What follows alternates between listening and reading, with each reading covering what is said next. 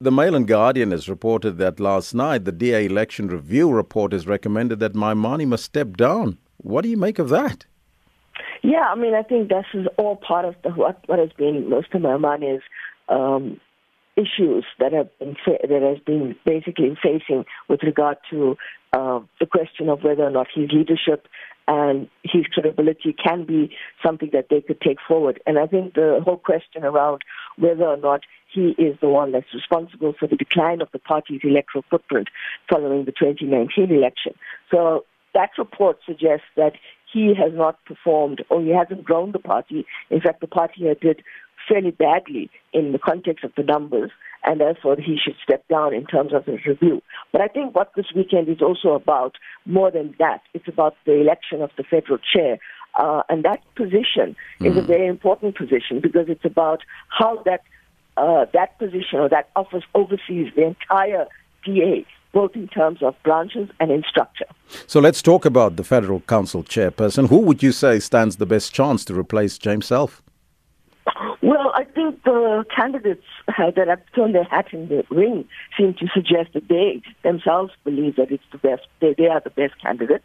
But I think what's also important here is to note the fact that you have Helen Zille, who was a previous leader of the party, who has come in and really shook things up in the context of how she has decided that she's going to take the party back to what is considered to be a classical liberalism. So I think, in a sense, it's going to be a very hotly contested battle.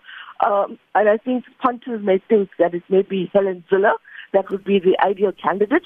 And the fact that she's a veteran in politics and she knows how the DA is run, and under her watch, the DA did grow quite importantly in terms of its footprint. And I think that's something that we need to look at. And it will be the first time, I think, also, and I stand corrected on this, I think it'll be a female that will occupy that post if she does win. Do you think that the DA will come out as a stronger unit following this highly contested Federal Council, as well as the problems that they have now with the leader of the DA? Well, I think the other subtext or parallel issue to this is whether or not the decision of who becomes the federal chair will then decide how they're going to go about in terms of Mmusi Maimane and going forward. Will they be able to work together, or will there be something that they won't be able to work together? And I think that's the big question, because that position will then determine the bigger questions around the DA's unity, its cohesiveness, and its coherence.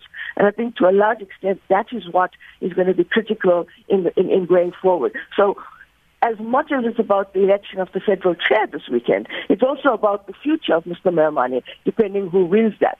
And of course, we know that one of the other candidates has strongly come out and said that there have been serious issues within the party and there's somebody who needs to take responsibility for that. So I think Mr. Maimane is going to have an interview, be looking quite intently at this, because if what Helen has been saying is true, that she's there to work with the leader and work with the structures, then you may see maybe a little bit of a lifeline for him.